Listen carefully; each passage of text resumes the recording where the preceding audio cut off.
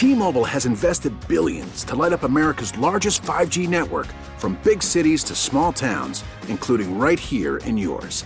And great coverage is just the beginning. Right now, families and small businesses can save up to 20% versus AT&T and Verizon when they switch. Visit your local T-Mobile store today.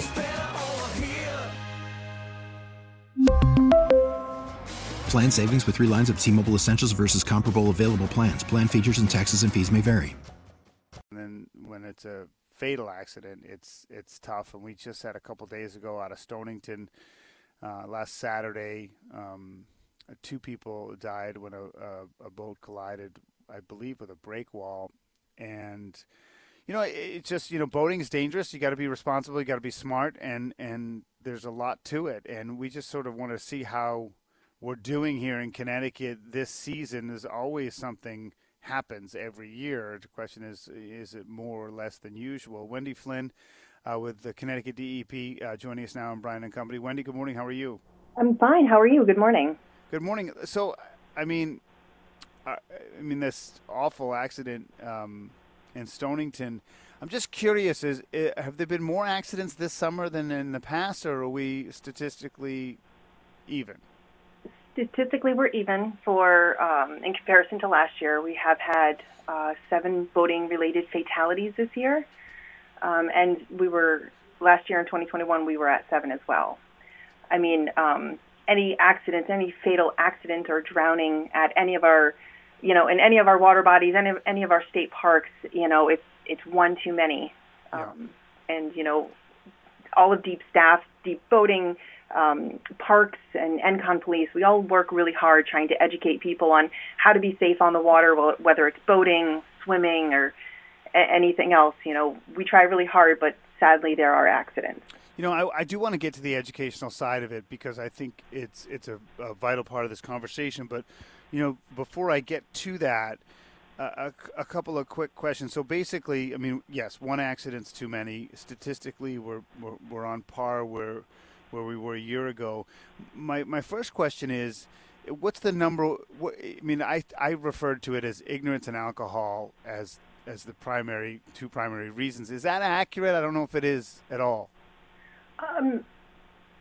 Yes, not really. It definitely can be a factor in accidents, but I think the majority of our accidents, our boating-related accidents, don't necessarily have alcohol involved in them. Sometimes it's just not knowing your limits, or just not, having a good observer to try to help you navigate through whatever area you're in. It could be a variety of things. Well, so then my other question is do you see more accidents in the ocean or in the lakes? It's kind of a little bit of a mix. Each type of water body, whether it's a lake or, out in Long Island Sound, they both have their, it's a different kind of boating, whether it's tidally influenced currents. You can get a good fog on a lake and, Long Island Sound.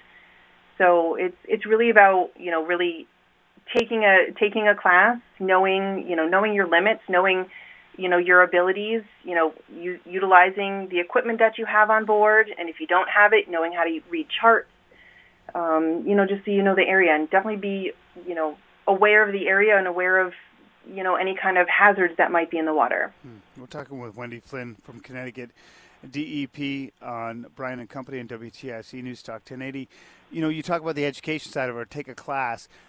Again, for those who don't know, and I don't, so it's not a leading question, and I someday would like to get a boat, but I'm not quite in a position to do it yet. Is there a process when you buy a boat to get licensed or whatever that includes an education component? Yes. In Connecticut, we do have mandatory education. So we have classes that are available. It's an 8-hour class. It's classroom-based. And by classroom-based, it's either in-person or virtual. We were allowed to do virtual classes kind of during the pandemic, and we've continued that. But the class provides basic boating knowledge about all the safety equipment that you need to have, kind of the rules of the road, and how to safely operate a boat. After successful completion of the class, you can get a boating certificate. And then from there, there's a couple options. You can take advanced classes for navigation. You can get some hands-on training. We have some fantastic private providers who can do that. So the class is classroom-based, and then you can do the hands-on type of training with some. But you don't have to do those, right? And those are out-of-pocket expenses, correct? They are. Yeah. And do you think that the system is properly set up? I mean, do you think there's enough? Should there be like a driving test like there is with vehicles?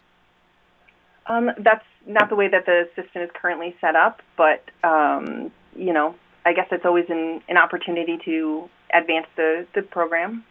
No, I was just curious of your opinion. I know they don't do it. And again, I come from a position of total ignorance. I just, I was just curious because we have to pass a test to drive a car, but not a boat. Yes, that is a question that we often get, and will we end up that way? We might.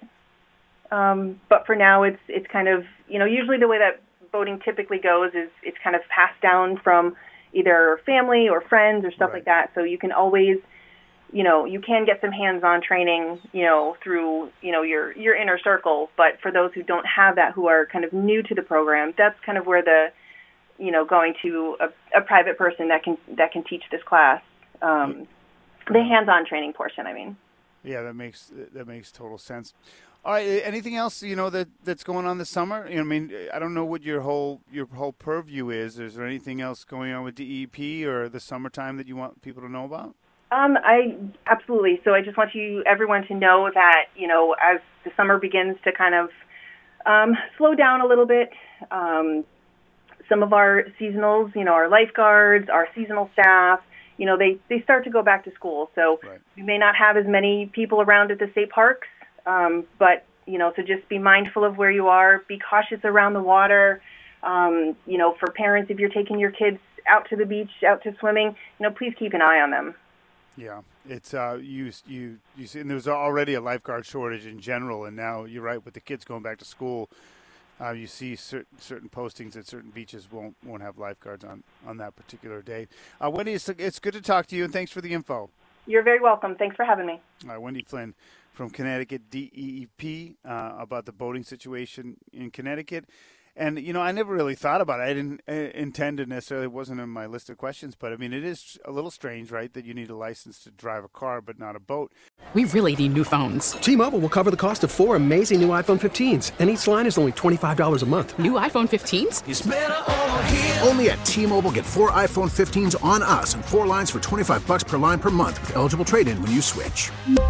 Minimum of 4 lines for $25 per line per month with autopay discount using debit or bank account. $5 more per line without autopay, plus taxes and fees. Phone fee at 24 monthly bill credits for well-qualified customers. Contact us before canceling account to continue bill credits or credit stop and balance on required finance agreement due. $35 per line connection charge applies. See T-Mobile.com. We get it. Attention spans just aren't what they used to be. Heads in social media and eyes on Netflix. But what do people do with their ears?